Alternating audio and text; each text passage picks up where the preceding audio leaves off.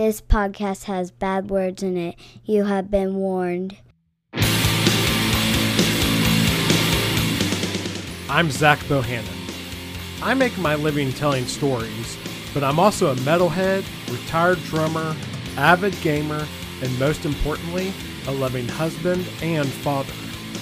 Join me each week as I sit down with a fellow dad and discuss balancing a creative life with family, careers, hobbies, and all the other things guys love. This is the Creator Dad Podcast.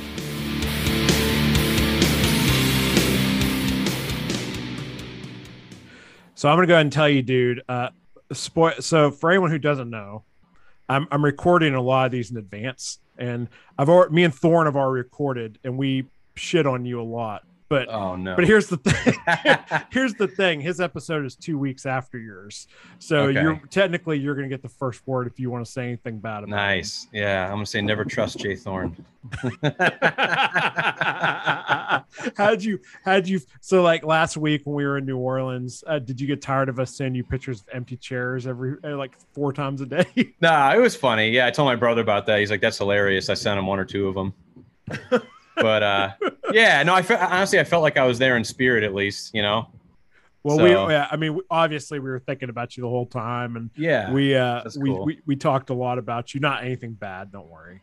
But we were every time we were at a restaurant or anywhere, we were just like, one of us was like, "Oh man, we gotta take a picture of Piper Brook." or of a chair, like up. Yeah, it sucks you're not here. So everyone was making fun of me, Chris Kane and everything. You came up a couple of times, but it was okay. And then I sent you the video of the bird.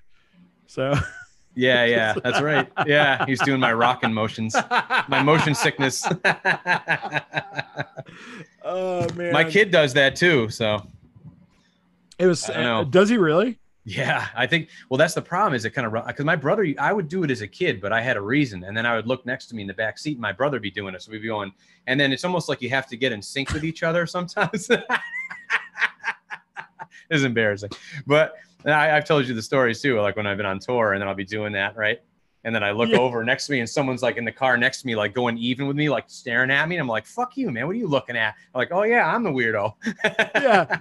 All right. So now you gotta let me tell this story of what the hell we're talking about. So when we were in Salem in July in Boston, you picked me and Kat up from the airport and took us to our hotel in Boston, and that's where I think it happened. But like, you were just jamming some hair metal. And I look over and you're just kind of rocking back and forth to the beat. And I was like, oh, okay. Like, you know, but then the music just stopped and you kept going. And I was like, what the See, fuck? that's what gives me away. Yeah. I was like, what the fuck are you doing? You go, and you were like, yeah, I get motion sickness. I was like, you're like, who the hell is chauffeuring me from here to there? Which is totally valid, but it's like, oh, now I have something else to shit on you about. Oh, I know. Yeah, it's just, I don't know. Like some people will take pills or whatever. I guess you can get a CVS or, you know, like anti-motion sickness pills. And I just never had to bother because I just kind of figured out, like, I don't know why, for some reason, moving a little more kind of like offsets the sickness. So if I just kind of rock, and then I've learned over time that I look pretty weird if I do that. So I just kind of go with the beat a little bit of whatever I'm listening to. How did you get by in the train? Did the train bother you? No, that didn't really. No. And on like ships and stuff, you know, not that I've taken a bunch of, you know, whatever, you know, the couple like little cruises or whatever, like you'll do a little cruise on the Connecticut River or something. That didn't really bother me either. That's so interesting. Yeah. Yeah. Do you think it's because like, well, no, because on the train you can still like look out the window and see. Because I was gonna say, do you think it's because maybe you're looking out the windshield and stuff is moving? But I guess that wouldn't. That's so funny. That's yeah, so and weird. it's worse in the back seat. So if I'm driving, it's the best. Cat has that happens. Okay, gotcha. Yeah. So I guess the worst conditions for me are back seat in a brand new car. Because like the smell of like a brand new car can be kind of like too much. What the hell does happen? So like you feel all cooped up and you got this stuff in your nose, and then it's all like you're all dizzy, and I'm just like, get me out of here. Dude, that's Kat gets that stuff too, but for her it's like I don't know, she will get it, but she can't sit in the back seat like for a prolonged period of time. And then she can't, like, she's tried playing video games in the car, like that will do it, stuff like that if she does that too long. But Yeah. But yeah, but she definitely doesn't do the rocking back and forth thing. Yeah. Oh, screens are off limits too. If I try to read anything or look at a screen in the car, forget about it. Like now, I'll start to get dizzy and nauseous like immediately. So I've never hurled. So I've always avoided that at least. Now I have that in the train. If I'm on the train, I can't play video games or read. Gotcha. Okay. I can sit there and work on my computer, but I can't like continuously read something on my Kindle or something. And I tried playing video games on like playing Switch on there, and I was like, oh nope, I can't do this. Yeah. Yeah. It's weird. I don't know what it is. Yeah. I think I just have like, I don't know. I've got weird dizziness issues that probably, some people might like go deeper into and try to figure it out. And it's like, rock back and forth is fine. Or like, I can't lie flat on the ground either. Interesting. Like just on the ground. Yeah. No, I can't like lay down. Like my kid will be like, oh, lay down and, hold me up or whatever. Yeah. Like, everything starts spinning. But if I have like a pillow underneath me, then I'm okay. So if my head is all the way back, I don't know. Yeah. And I've gotten it on like roller coaster rides and stuff like that now. I used to be able to go on all of them. And now it's to the point where I can't do any of that stuff without just, it'll wreck me. So it's like a vertigo thing. Yeah. That's so interesting. Again, nothing too crazy to work around. It's like when I sleep, I just have a pillow or two under my head. I'm good. So speaking of video games, I was going to tell you too. I was going to tell you before we aired, but I'll just tell you on here. Why not? I read earlier they're doing there's a video game of A Quiet Place coming out like next year, the year after. Nice. Oh, that's awesome. Yeah. I was like, man, that's a cool premise for a game. Yeah. Oh, that's great. Oh man. Yeah. What was that going to be for? I assume like PS5. They haven't announced consoles but I'm sure it's going to be on like the PlayStation, Xbox, and PC, and maybe Switch, but probably not. Yeah. Okay. Depending on how graphic intensive it is. But I just thought that was cool. I was like, man, that's amazing. That's a really, I have trouble with video games too now. Like I can't play a lot of the 3D, whatever. I don't know. Sometimes I can, but like I was watching my kid play GTA yesterday and that worked. Like I could watch it. I was fine. Yeah. But yeah, I don't know. That's one deterrent for me getting into all these amazing games you're always telling me about. Oh yeah, because it's just hard for you. Yeah. Yeah, and like they're some of they're doing interesting. Like I think this is gonna be an original story too, and that's always kind of risky. But I mean, there have been some really good instances that have worked. Like they did there was an Alien game that came out a few years ago. Okay. And it was an original story, but it was canon. And it involved Ripley's daughter was the main character on a ship, and it's freaking amazing. And the story is like really, really good too. So nice. It'll be interesting to see what they do in A Quiet Place. But I don't know. I just random. I know we've talked about that movie before. And yeah, I love it. The second one, it was like it was definitely good, but it wasn't. That first one was lightning in a bottle, I think. Yeah. Which is perfect. It's like the deeper you got into the explanation of the creatures, the more holes you could poke in it. Yeah. I don't know. At least that's how I felt. Like, so it was really good, but I felt like a little bit of it was a rehash. And then, like I said, you could start to see the holes in what was kind of a perfect movie, the first one, Yeah. I hadn't seen the second one yet. So. Oh, okay. Yeah. Yeah. Did you see Halloween Kills yet? Oh, hell yeah. I haven't. I've been traveling, so I haven't. Oh, yeah. Yeah. I'm assuming you guys watched it on Peacock. Yeah. That's another quick story. You said we're not on the air now, right? No, we totally are. We are. Okay. Yeah. Jeez. Oh, hell. I had no idea. I thought we were just shooting the breeze. No, I guess you can keep that in too. We're just going. All right. That's what this podcast is all about. So. So that was a funny story with that one. So Halloween Kills, we were waiting for that. It came out on, what was it? Friday the 16th or whatever it was. Yeah. I was on my way to Cleveland that night. So that's why I haven't seen it yet. Cause I've been traveling since. So we wanted to preview it or see it, or we were going to see it with my son. Cause we love all that stuff, obviously. So he says, I don't know that I want to see it with you guys. He's starting to get in that age where it's like, I'm too cool to see it with my parents. Like I want to see things alone, which is kind of a bummer for us. And then obviously there's some things he's not allowed to see alone. So we need to preview them. So long story short, he was all happy. He was very well behaved that night. And we're like, we're going to watch it tomorrow when it comes out. And he was talking to a buddy from Canada, on FaceTime or whatever. And I guess this kid he lives in Vancouver. He was going to go see it in the theater with his uncle that night. So my kid was like, this guy Carter's going to go see it with his uncle. And I'm jealous. I'm like, well, we'll see it tomorrow, so you got to go to bed soon. Okay, whatever. So we go to bed, and then, I wake up the next morning and, I see all these charges on my PayPal account. So I'm like, what is this stuff? I was like, why is there a $5.31 charge and then a cancellation and then a $10.62 charge? Like, you know, what's going on here? Peacock. So, oh, you got it. So apparently he's so happy he got up and he says, oh, you might see some charges on there. I tried by accident. I hit something on, and I looked into it. First one was Peacock. And he goes, I tried to get Peacock to watch Halloween Kills. And then I realized, and then you know what it was? We found out. I know you. So he bought the $5 one, but you have to have the premium one that's like $10 to get because you get no ads. Because there's no ads, and that's sneaky the one little guy says I ordered the wrong one, so let me return it on Dad's PayPal and get the premium, so I get no ads to interrupt my movie watching experience. So yeah, so then and then he tells us that. Oh, when did you see this? You know, you knew we were supposed to like kind of preview or see it with you, whatever. Then I saw it in the morning. I said, well, it's 6:30. What did you get up at 4 a.m.? It was like a school day, you know? And he goes, yeah, I saw it in the morning. So then it was just like a barrel full of lies. And we're like, okay, what's going on here? So he went to school and we went on his iPad, which we normally don't like. We try not to break trust with certain things, but we went on the messages with that other kid. And sure enough, he's like, yo, dude, it's 1:53 a.m. I haven't slept yet at all. I got to get to bed. I just watched Halloween Kills and I got a Peacock Premium. I'm like, oh, no, here we go. So, yeah, he was busted. So let's just say he had no iPad for the whole weekend. I spent the morning before work on the phone because my PayPal was hooked up to his iPad because at some point he had bought an app that we allowed. And for some reason, my wife's wasn't, whatever it was, I hooked up my PayPal and kind of forgot about it.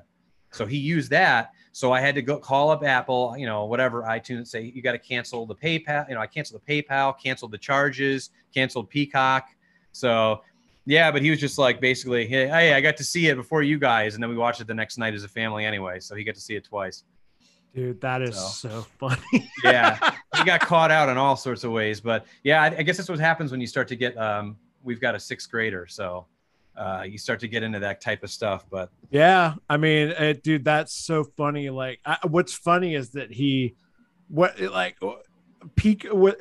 up spending like $15 when he probably could have just upgraded from the ad plan instead of canceling it and then paying another 10. Oh yeah, but he just and I love how he got up. That's so funny. He did it before school. Watched Halloween Kills. Well, no, he didn't. Actually, what he did though is he said he watched it before school. Oh, so he remember I said his IM with his buddy was, hey man, it's 1:53 in the morning. So he bought, and here's the thing. So we drilled down on the charges, 11:30 p.m. the night before. So he was all ready to go. He got Peacock Premium at 11:30 at night, and at midnight, as soon as it dropped, he watched it. So he watched it from midnight, and thus, hey man, it's 1:53 in the morning, and I got to get to bed. I have school tomorrow, and I haven't slept.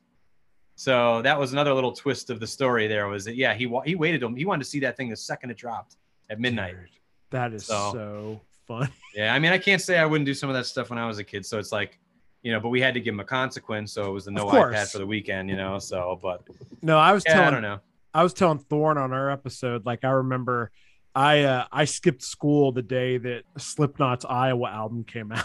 Oh, wow. Which I hate to admit now, which is super lame now. But hey, it was like the early 2000s. I was into new metal. I'm not going to sit here and pretend I wasn't. Yeah. And then I remember when Rob Zombie's Halloween came out, or no, I think it wasn't that. I think it was when Halloween Resurrection, was that the terrible one where they had all the webcams and stuff? Yeah. That was the one with was it Busta Rhymes or yeah.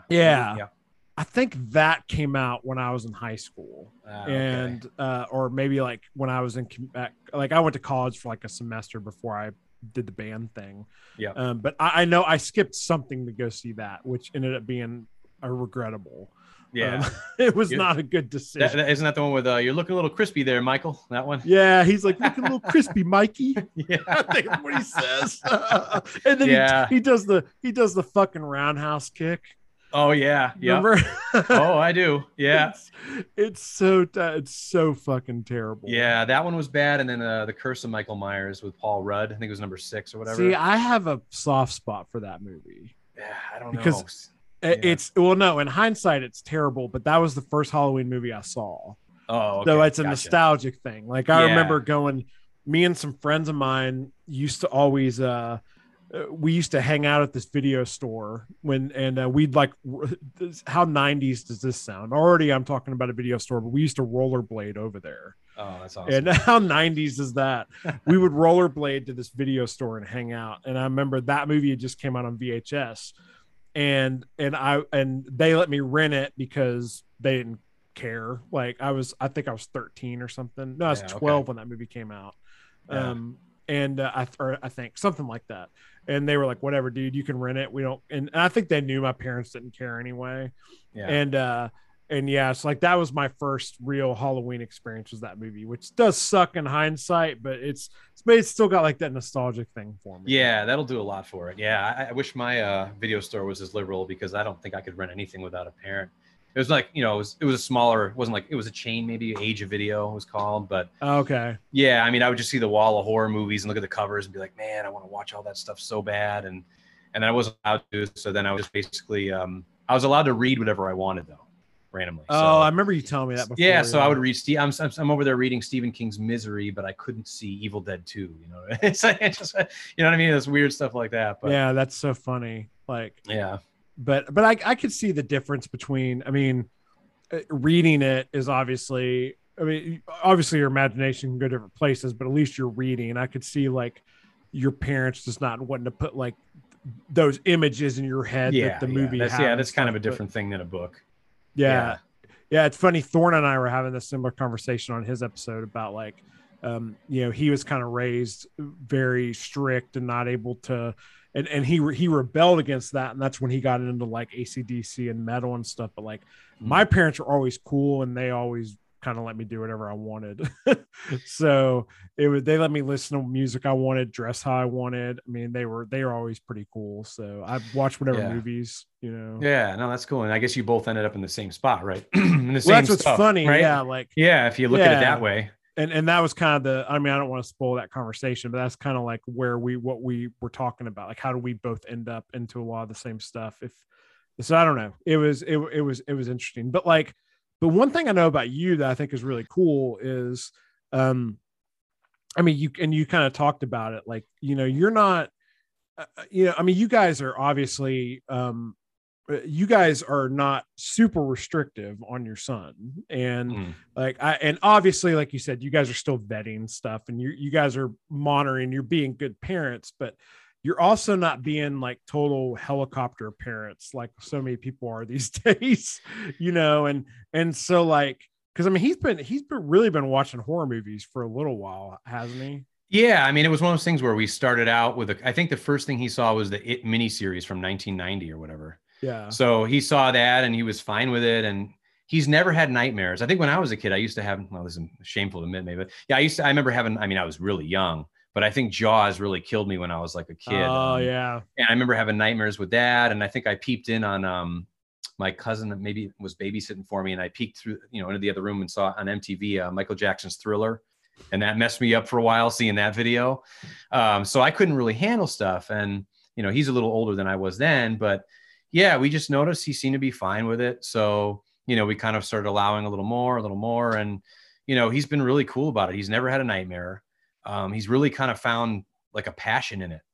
Like he's very passionate about like, he wants to be a director and an actor. So he's making a lot of his own movies, and we're kind of, I don't know, sometimes we kind of star in them too, me and my wife. Oh, I know. I know, I sent you a clip the other day. Yeah. It's awesome. That's so rad. And so it's such a, like a circle of life thing, because I used to do a lot of that movie making when I was a kid with my brother.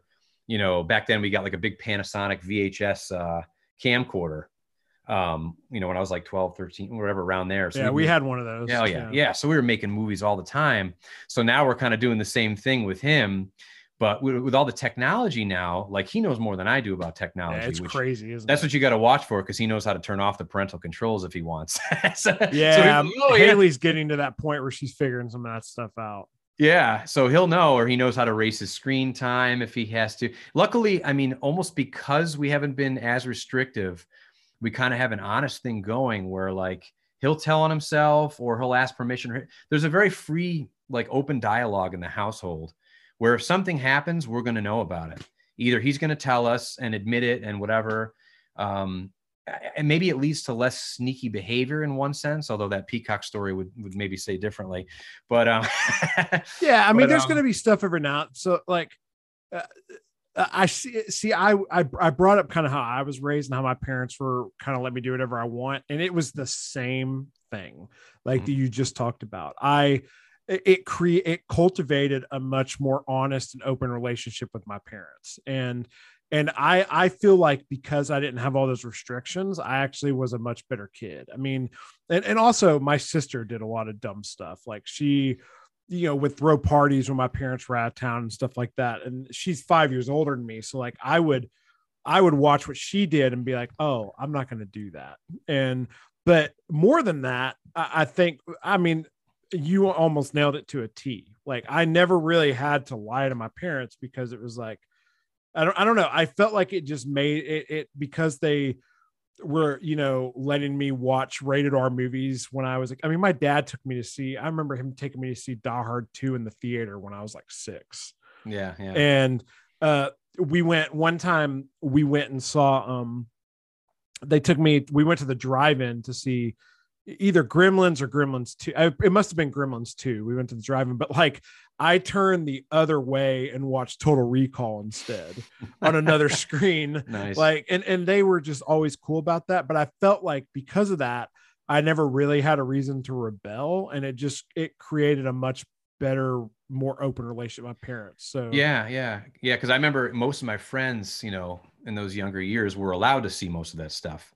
So I remember I went to a birthday party once and I had to be like maybe 7 or 8. And we saw RoboCop when it was rated X. And if you remember that, it was like the X-rated version. And it was a kid's birthday party. And, and his parents just put it on. So we're all glued to the screen watching this. And I think my parents caught wind of it and they're like, whoa, what's going on? You can't see that, So it's like, you'll either see it over somebody else's house, or if you're restricted access, like you said, then it's almost like, oh, well, I want that. The more you tell me no, the more I'm curious and I want to see what this is. So at least this way we get the chance to like, vet it or explain things or set up context or, kind of put some guardrails on it, so I don't know. That's what we're doing anyway. So the jury's out on whether who knows what the right way is. Right. But, that's what we're doing. Yeah, it's like, we don't have a handbook for this. Yeah. Right? All you can do is go off your own experiences and kind of just how you're raised and just your experience that life to, because at the hospital they just hand you the kid and they're just like, go, and but yeah, I think the differentiator is the fact, like, because I'm sure there's people out there, I don't think it'll be anyone listening to this podcast because people understand, but I could see people being like, oh my God, you guys are so irresponsible parents letting your kids watch that stuff. But dude, we did that when we were kids and we're fine, and it comes back to the fact that you guys are involved and you are parenting and you're watching these movies with them and stuff. So like you can explain what's real, what's not, as opposed to there's so many parents out there now who just like throw their kid in front of an iPad or in front of video games and just don't even pay. Like they're off doing their own thing, playing on TikTok or whatever, and you guys aren't doing that.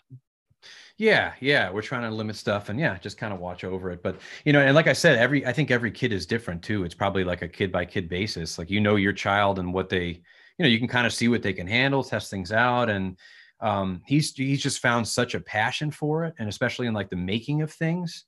Yeah. That like, he's almost become an encyclopedia for a lot of facts. Like he can name off. I know. He'll name off facts, or literally I'll ask him if I'm talking to my buddies about a movie, I'll say, oh yeah, what was the name of the actor or what year did that come out? 87, Dad. Okay, cool.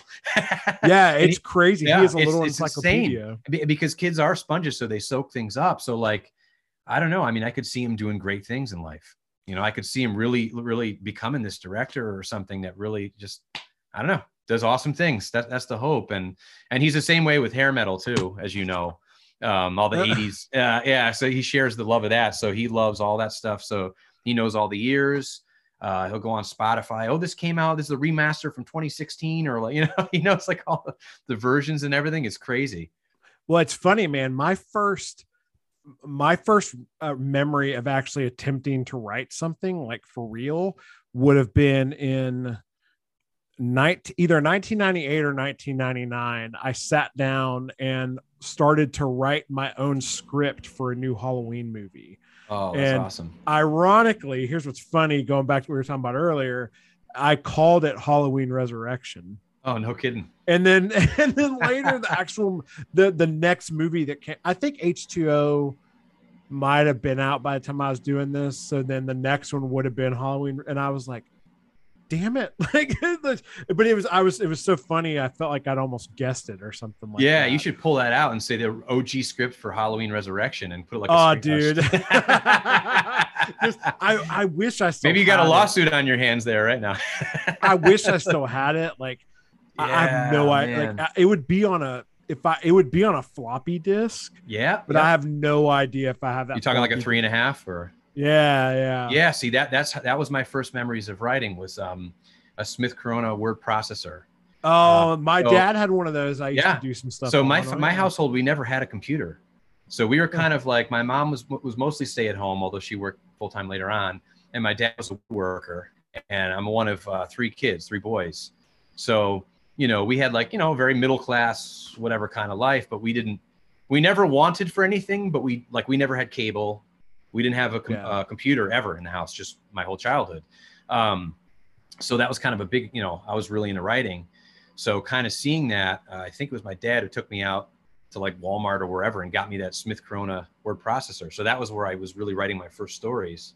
Actually that and a typewriter. Before that was a typewriter. I had like an Underwood. That's awesome. So I was typing stuff up and, I was like, 8 or 10 years old. And I was sending manuscripts off to publishers back then on like typewritten manuscripts. I'm talking like whiteout, like that's awesome. Photocopies at the, like walking to the center of town and making photocopies of like my manuscripts, sending the self-addressed stamped envelope. Yeah. So, and then it was onto the Smith Corona with the 3.5 discs. And I can't find any of them, unfortunately, because you can get them digitized now too. You can like resurrect. Oh, that's cool. Yeah, and I wish I had them because I'd love to see some of that stuff. Yeah, same here. I would love to find that Halloween thing somewhere. Yeah, that'd be amazing. That was on. So I did the word processing thing earlier too, but that was by the time that came around, like we had laptops. Gotcha. But they were like, I mean, huge. Like the laptops were. Yeah. And I think my dad had gotten a new one for work and gave me his old one or something. And but the thing was probably like this thick or something, like closed up. It's crazy. Yeah. I think I am lying in one sense because at one point we had a computer, but it was like so old. Like we got it say in like 1990, and it was like a 1980 Radio Shack. Like it was like one unit with like the monitor. So I'm talking like at that point it was like there was no software for it. I couldn't even use it for writing because there was no word processing software. So I would just like try to program little like crummy like choose your own adventure games, maybe using like whatever the language was of that. Was it DOS or I forgot what it was? Probably something like that. Yeah. So, but that wasn't really a writing tool. That's so funny, man. So when did you really start getting into music? I mean, I was always into it. Like back in the 80s, I was into the hair metal and Motley Crue and Rad and all that stuff. And so I was always into the music and the reading and writing simultaneously. But I think as far as playing music, I got into it sort of around the grunge era is like when we got our first electric guitar, me and my brother, like around Nirvana time, all that, whatever. Yeah. And we didn't have an amp. So we got an electric guitar and it was some no-name model. It was like a Cruise or something. I don't know. Some obscure, like someone we got at this place called Daddy's Junkie Music, which is a couple towns over from where I live. know that store. Do you? The company I used to work for, because it's an East Coast chain. Yeah. And the company I used to work for dealt with them all the time. Like, no kidding. That's so funny. They're gone now. They went out of business a while ago. I thought so. They that's just I haven't heard that name in like 10 years. Yeah, that was the place to go. Yeah, that's so funny. We got this guitar, and it was like someone had glued a pic of it was a pic with an alien head on it, like an alien's face, and they had glued it onto like the bridge of the guitar. So it was just stuck there. That was just part of it. Like it was just, that's it's like there's a pick glued here and this thing like, barely plays, and we didn't have an amp. So we used to plug it into like this 80s dual cassette player turntable stereo, like one of those big giant ones. Oh yeah. And it was my parents' old one that they didn't care about anymore. And I mean, it had to be like from 83 or whatever. And I would put a tape on pause and record. And then I would use the input jack to plug the guitar in. And as long as you had a tape on pause and record and blasted the gain, it would sound like distortion. So I'd be playing Nirvana like it's like this horrible distortion that was like barely passable. But that's how me and my brother started playing music, was on this guitar through like this old 80s big old giant stereo. Awesome. Thing. So that's how we got into it. And then I was playing acoustic guitar.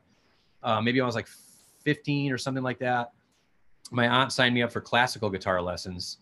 So I actually learned finger picking like through the classical guitar. Yeah. And so, you know, you'd have to sit properly with the guitar on your knees, and you'd have to file your nails down on your right hand, like to the right, you know, just that hand, not the left hand. And you do all the finger picking. So I actually learned that, and then more so taught myself how to use a pick for electric later on. So at one point I could read sheet music and all that, and I was playing some stuff. And then I think the teacher kind of realized after a while, yeah, this guy doesn't really care about doing as much of the classical and music reading. So I'd like start to bring stuff in that I just want him to like transcribe for me. And I would just use tablature. He'd like tab it out for me.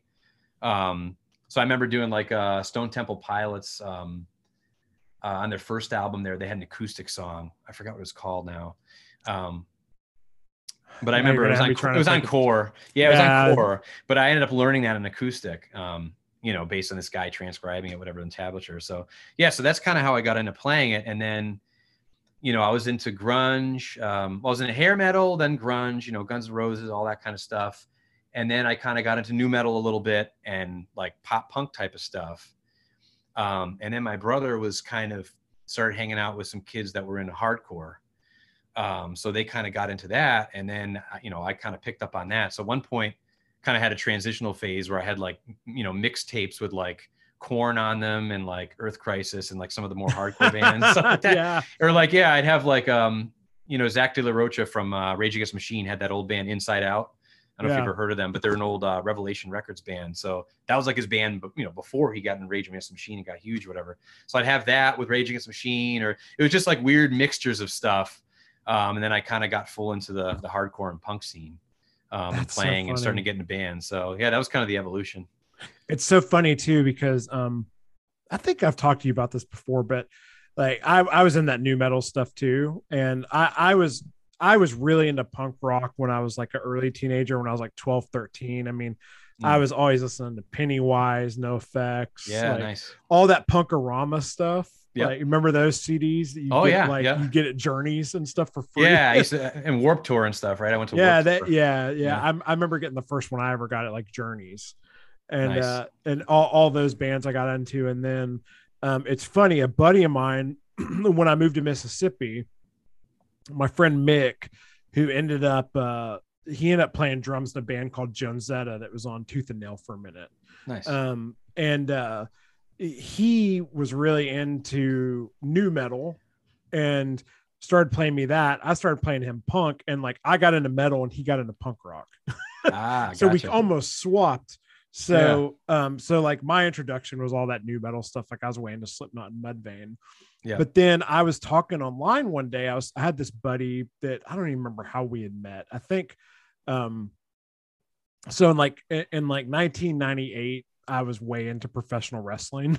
Oh, nice. Which is a whole other story. Of course, that was a good year to be into it. That was like Stone Cold Steve Austin, The Rock, and all that. But anyways, we were talking one day a couple years later, because we'd kept in touch. We were talking on AIM of all places. Yep. And he was like, dude, I just found this band that you have to check out. And it was Killswitch Engage. Oh, nice. And he shot me. He sent me a link, or maybe he even sent me the MP3. I don't know, of My Last Serenade. And I was like, dude, this is awesome. And I immediately went out and bought the CD. And they were kind of my transition into like getting into real like metal at the time. And if that was like right before the whole new wave of American metal, where all the bands from your part of the country started getting big, you know, the God Forbid, Unearth, Lamb of God, like all those bands. But I bring all that up because it's just funny that like Killswitch Engage was my transition, and then you guys and With Honor recorded your first record with Adam D. Yeah, the guitar player and founder of Killswitch Engage. Yeah, it's random. So I was in a couple of my first bands. The first band I was ever in was called Fall Away. And then I was in a band called Crestfallen. Were they any good? Because I'm asking because Thorne and I just had a conversation on the train about our first bands, and yeah, I'll tell you the names off air, but I'm not going to say the names on air. Wow. Okay. It's because my bands were terrible. Yeah, I mean, as most first bands are, you're kind of finding your footing, learning your instruments, all that stuff. Yeah, I mean, I don't know. I think they're creative. They're pretty cool if I listen back, but again, everything's an evolution, right? But I think we played with, and then I was in a band called Hamartia after that, which was more like kind of Swedish metal influenced. Oh, nice. So it was with a couple of guys that went on to go into Bury Your Dead. So almost when Hamartia split off, they were writing the first Bury Your Dead jams at our practice space. Like me and my brother and the singer, when we went out for like a break or whatever, like we'd hear them in there jamming, and they were jamming Bury Your Dead, like before it kind of fully formed. Because we were all kind of getting out of the band a little, the Marty band, but we were on Good Life recordings. And I believe we played some of Killswitch's first shows when they were 4-piece. So this is Adam D. Adam played drums. Yeah, he was on drums. Joel was on guitar. Jesse was in the band, of course, and then Mike D from Overcast. But we played like some fest with them in New Jersey with Hamartia, I believe. And then I want to say I either booked them or a buddy booked them at the Hanover House in Connecticut, like one of their first shows. And might have, you look back and you're like, oh, did I only pay Killswitch Engage $40 that night? It was one of those like, oh man, I mean, you're running on like a shoestring budget with these shows anyways, but like, yeah. So, so that was, and then somehow I think we kind of maybe sort of knew him from that or something. And then, yeah, we ended up recording the first With Honor CD at Zing Studios up in Westfield with Adam D. And it was a blast. But one of the crazy things about that was, again, we didn't have a lot of money, I think was I in college at the time, or I just graduated a little while before that. I was the old man of the band. So we went in there, and I guess to save money or whatever it was, we tracked everything live. So like, yeah, and you don't do that anymore. Like, so we had the drums, and then we had the amps in like a separate room. So like, of course. But like, so we were in the room with our drummer, and everything was recorded at once. And we did do some punches and stuff afterwards. So the first, to this day, the first With Honor self-titled EP, if you listen to it, it was tracked live, which is really that's crazy, man. Yeah. But really, as long as when you do that, because I've done that before, but like, as long as you get the drums, like you can go back and punch stuff, but it does. Yeah.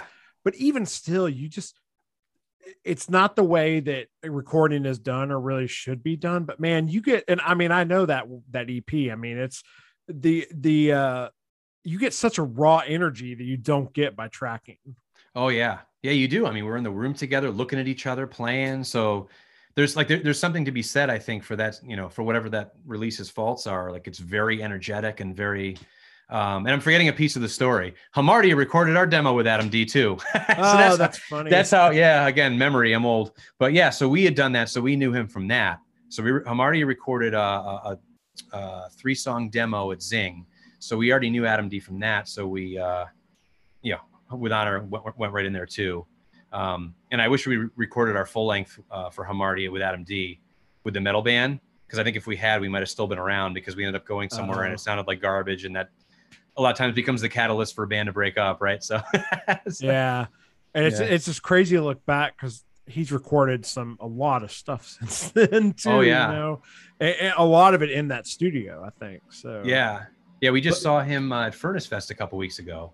Oh, was he there? Yeah, he was there, and we were backstage or whatever, and it's just so weird now with with the corona and everything.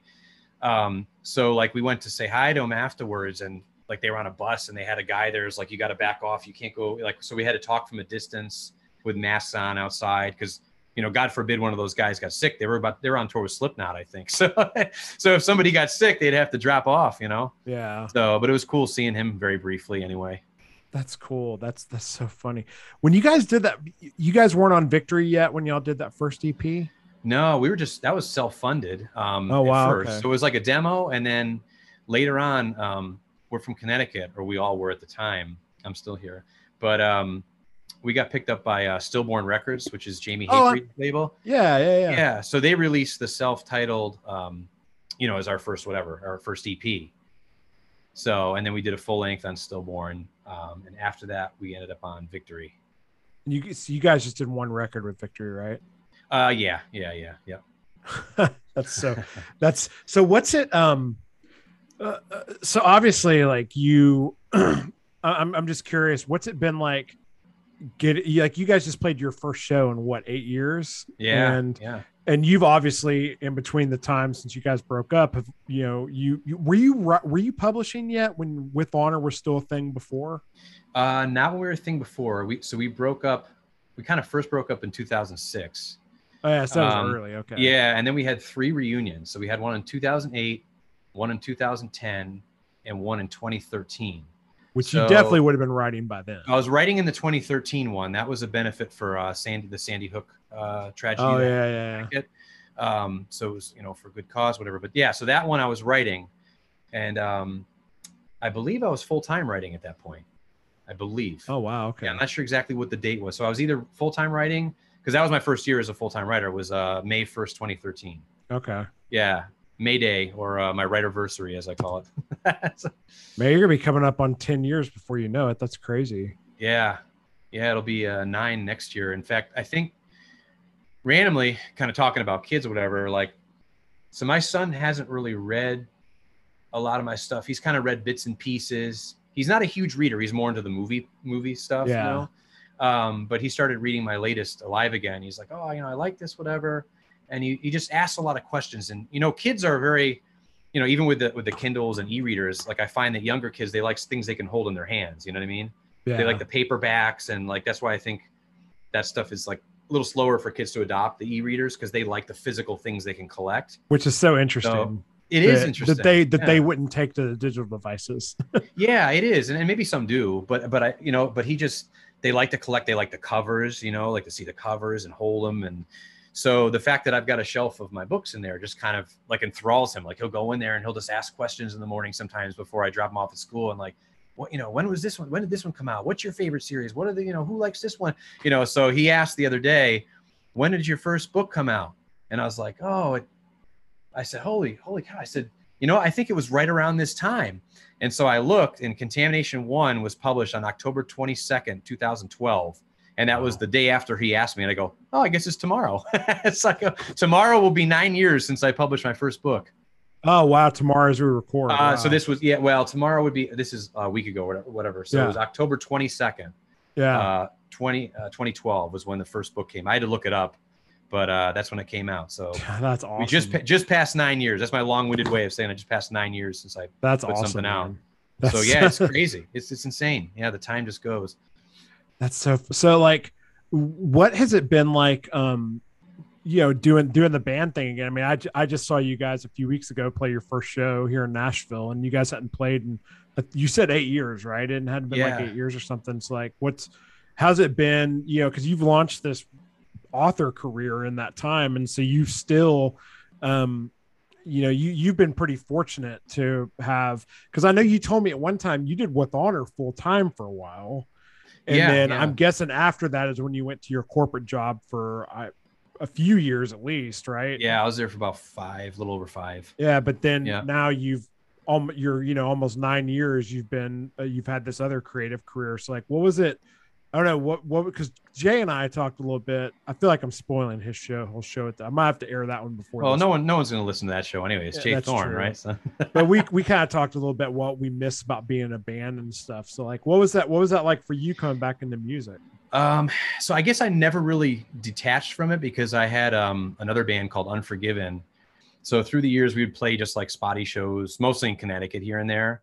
But even at the point that we just played this show after 8 years for With Honor, I hadn't played an Unforgiven probably in 2 years, maybe.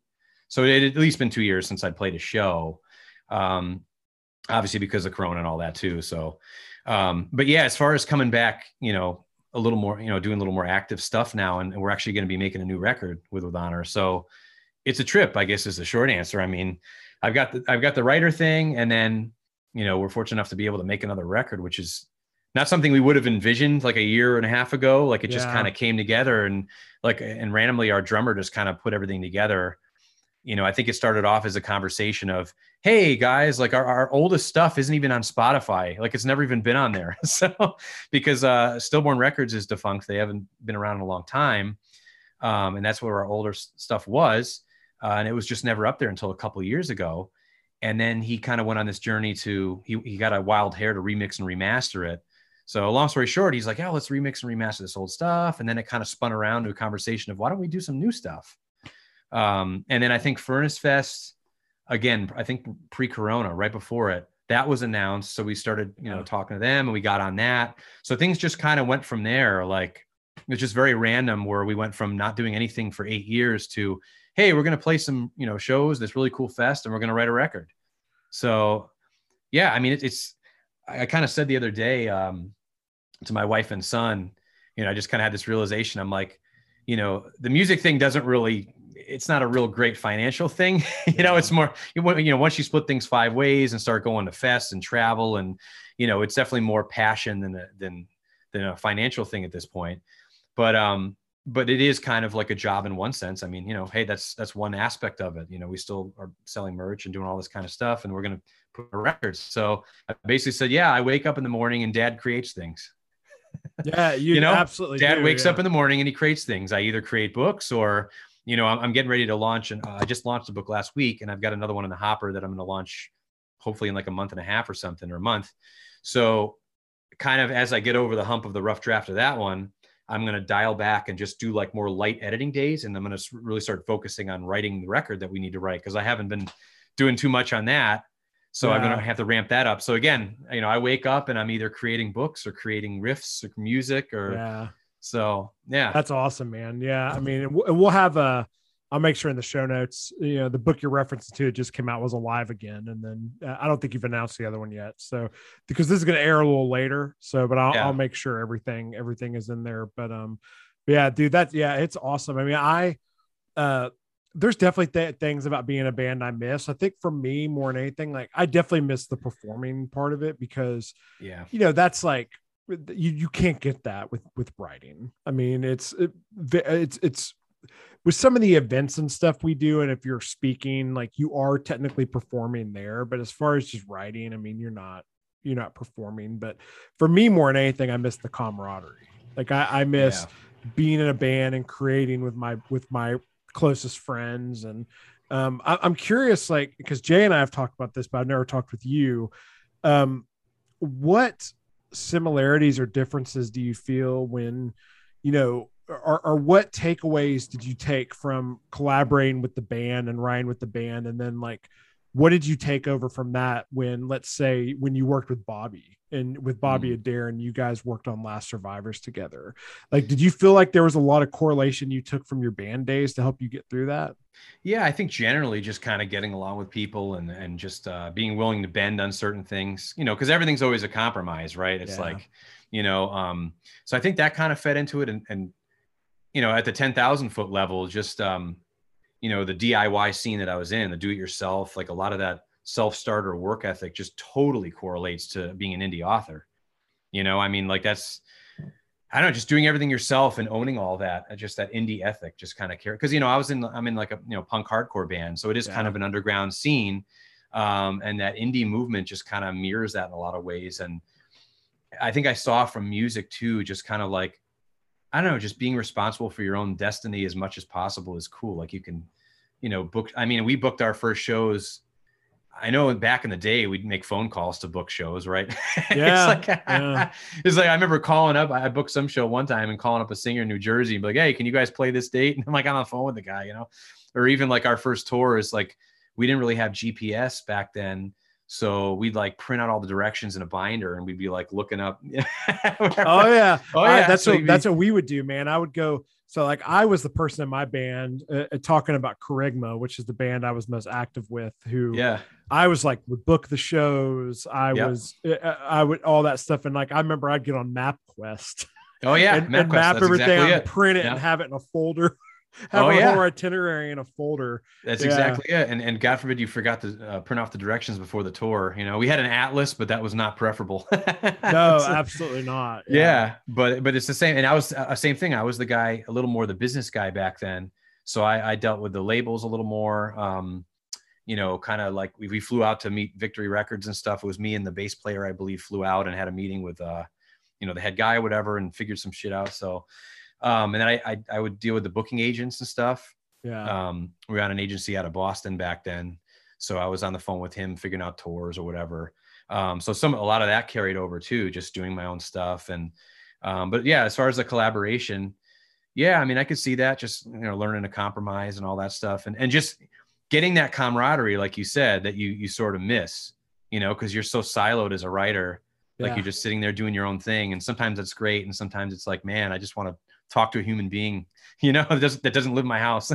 So yeah, it's totally, I mean, and not me, with me and Thor not writing together as much. I mean, I definitely miss that sometimes, where I could, he was in the same story I was in, and I could hit him up for, hey, I'm kind of stuck here, or, I let's have a conversation, like just a creative conversation about something we're working on, which was, which I don't think when I was in a band, I appreciated that as much as I do now, because I would, I was a lot younger. I mean, I was, in my late teens, early 20s at the time, and would fight more to get my way. And me and our lead singer and lead guitar player, Michael, who wrote most of the songs, like we would bump heads a lot. And, I would try to get my way more than I would have now, and I love too, that you brought up, I feel that, exactly what you said, because I was the business person in my band, like I mentioned, and I feel like that set me up so well for what I'm doing now. And that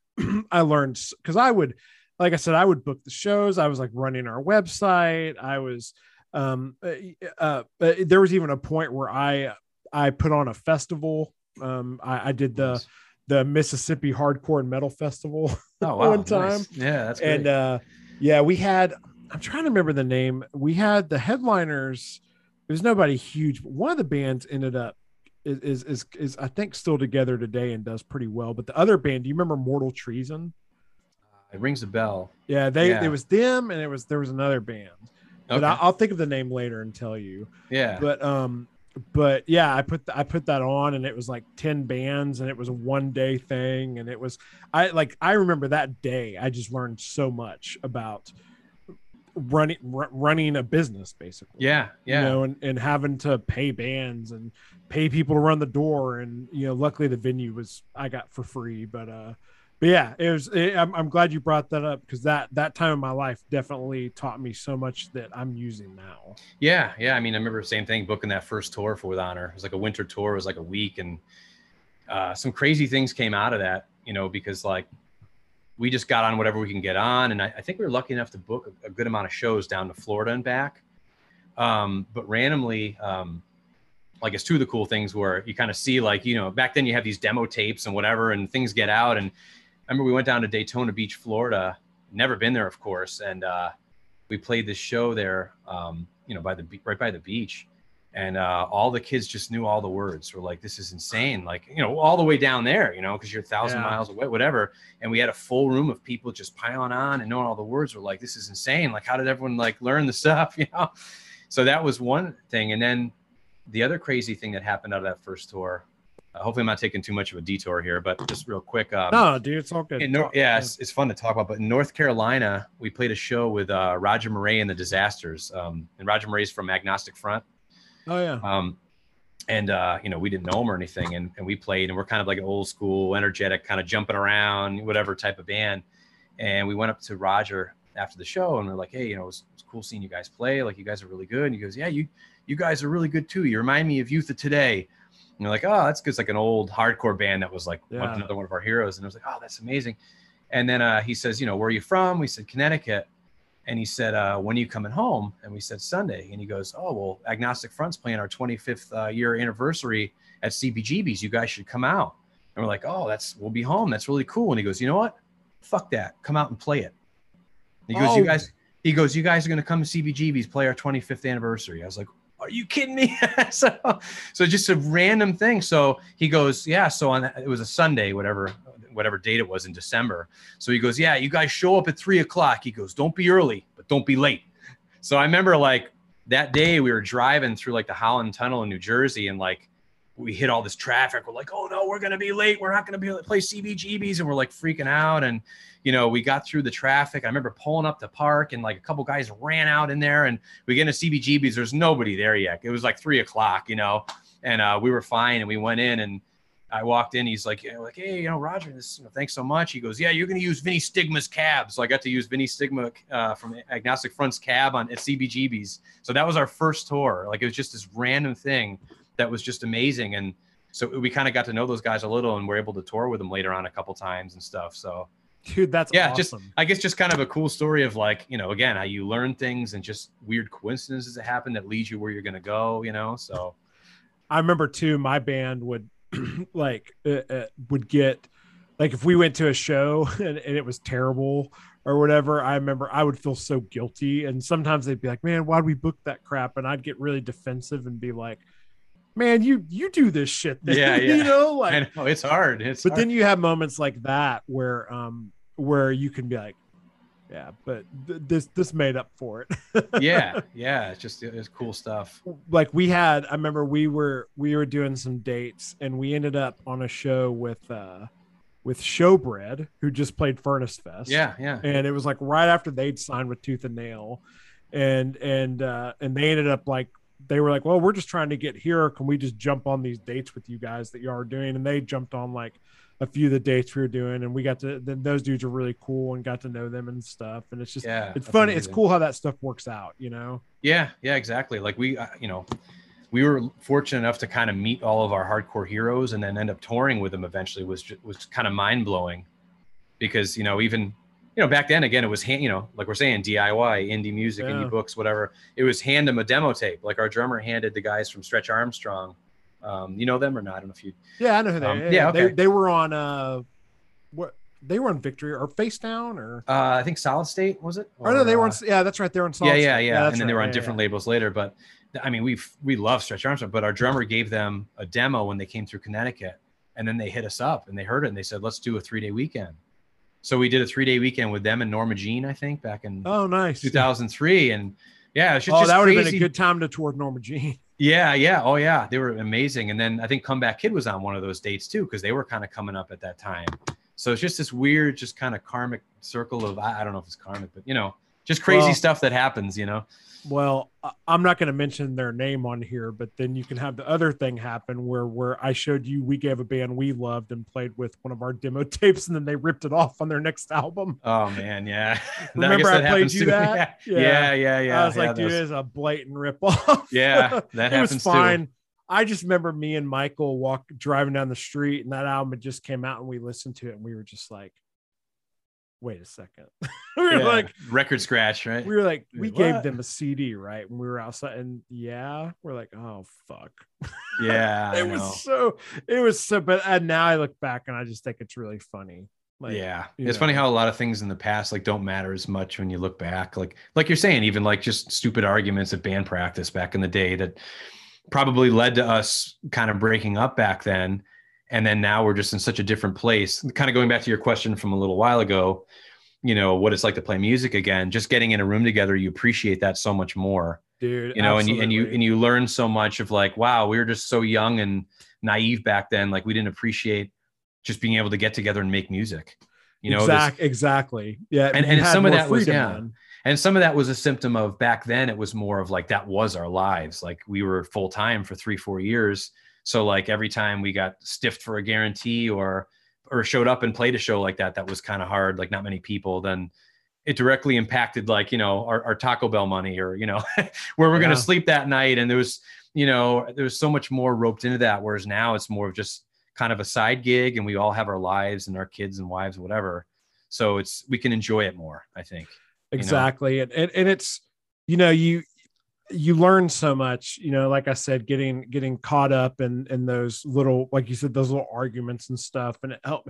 And, for me, it's crazy. Like thinking back to my band days. I mean, I think I even texted you, but like a week or two ago was Michael's 15th anniversary since he died, who was the singer in Kerygma and stuff. And I think back, man, me and him had a pretty nasty argument at one point. And like, it had kind of, a lot of rumors had spread from that around the music scene where we were at. And I remember us just thinking like, I can't believe that dude's saying this stuff about me and all this crap. And then I had happened to be out by his house one day, and I was like, man, I'm going to go hit him up and see what's up. Like, and we we, got together, we hugged, we went out in the car and listened to some music and stuff. And I was just like, dude, do you really like, we just cleared the air and we realized that all these people were spreading shit about us a lot. But like a week later, he died.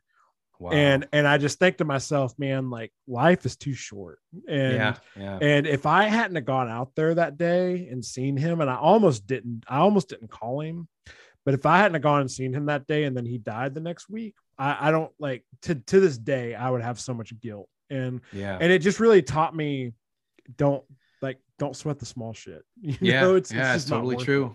Yeah, it's totally true. Yeah. So I guess perspective, we're older, we're old men now. Yeah, absolutely. Well, I'm speaking more for myself than you, but you're not that much older than me. So a little bit, a couple of years. And we were in that, hey, look, neither of us is old as Thorn. All right. We're neither of us are old as Thorn. So, and I at some point, I'm going to try to figure out if we ever played together. Yeah. I mean, we played the Muse in Nashville a couple times at least. So I don't know. At some point, I'm going to figure that out. We played Memphis once too, actually, I think. Okay. Yeah. Did you guys ever play Louisiana or Mississippi? Not as much. Not as much, I don't think, but we'll figure it out. Cause I'm pretty sure at some point I at least saw you guys. I bet. If not open for y'all at some point, but that'd be cool to figure out at some point if we could drill down that date. Yeah. Cause we were doing stuff around the same time. Yeah. So that's just such a coincidence. Yeah, it's funny, man. So, but well, cool, man. Well, this seems kind of like a good place to end our conversation. So, is there anything you want to promote or anything? I mean, I guess if we're talking different forums of creative stuff, whatever you want to do. Yeah, from a book standpoint, I just released Alive Again last week as we record this. So it's like a zombie story with a twist, and yeah, that's my latest. I've got something else coming up. From a music perspective, the band I'm in with Honor, we just released a remastered version of our 2004 album Heart Means Everything, which was on Stillborn Records back then and was remastered for Pure Noise Records. So they just released that in September. We'll be working on a new album coming up that hopefully will come out next year at some point. Nice. So yeah, those are the two creative endeavors at the moment. Oh, and then I think I'd mentioned to you, I'm trying my hand at some comic book writing coming up. So I'm trying to adapt one of my stories, Outage, into a comic adaptation. So I have to have you on. I know we kind of mentioned bringing that up. I think that could be like a whole episode we could talk about. Yeah. I won't get into that, but I guess that's another thing to look out for if you're interested. So yeah, I'll have you on again to talk about that because I want to. Comic book writer is someone that I wanted to have on, and I didn't honestly, up until we talked before, I didn't know you were doing that. So we'll have you come back on when you're a little bit more into that project and we'll talk about that. Yeah. Sounds great. Awesome. Well, thanks dude for doing this. Yeah. Thanks for having me, man.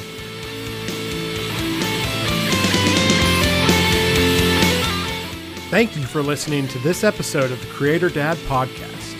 I'd like to invite you to join the official Creator Dad Discord community where fellow creator dads like you and me connect to discuss our creative endeavors, parenting, relationships, music, movies and TV, sports, money, all the things that dudes love to talk about. Get all the details at patreon.com/creatordad.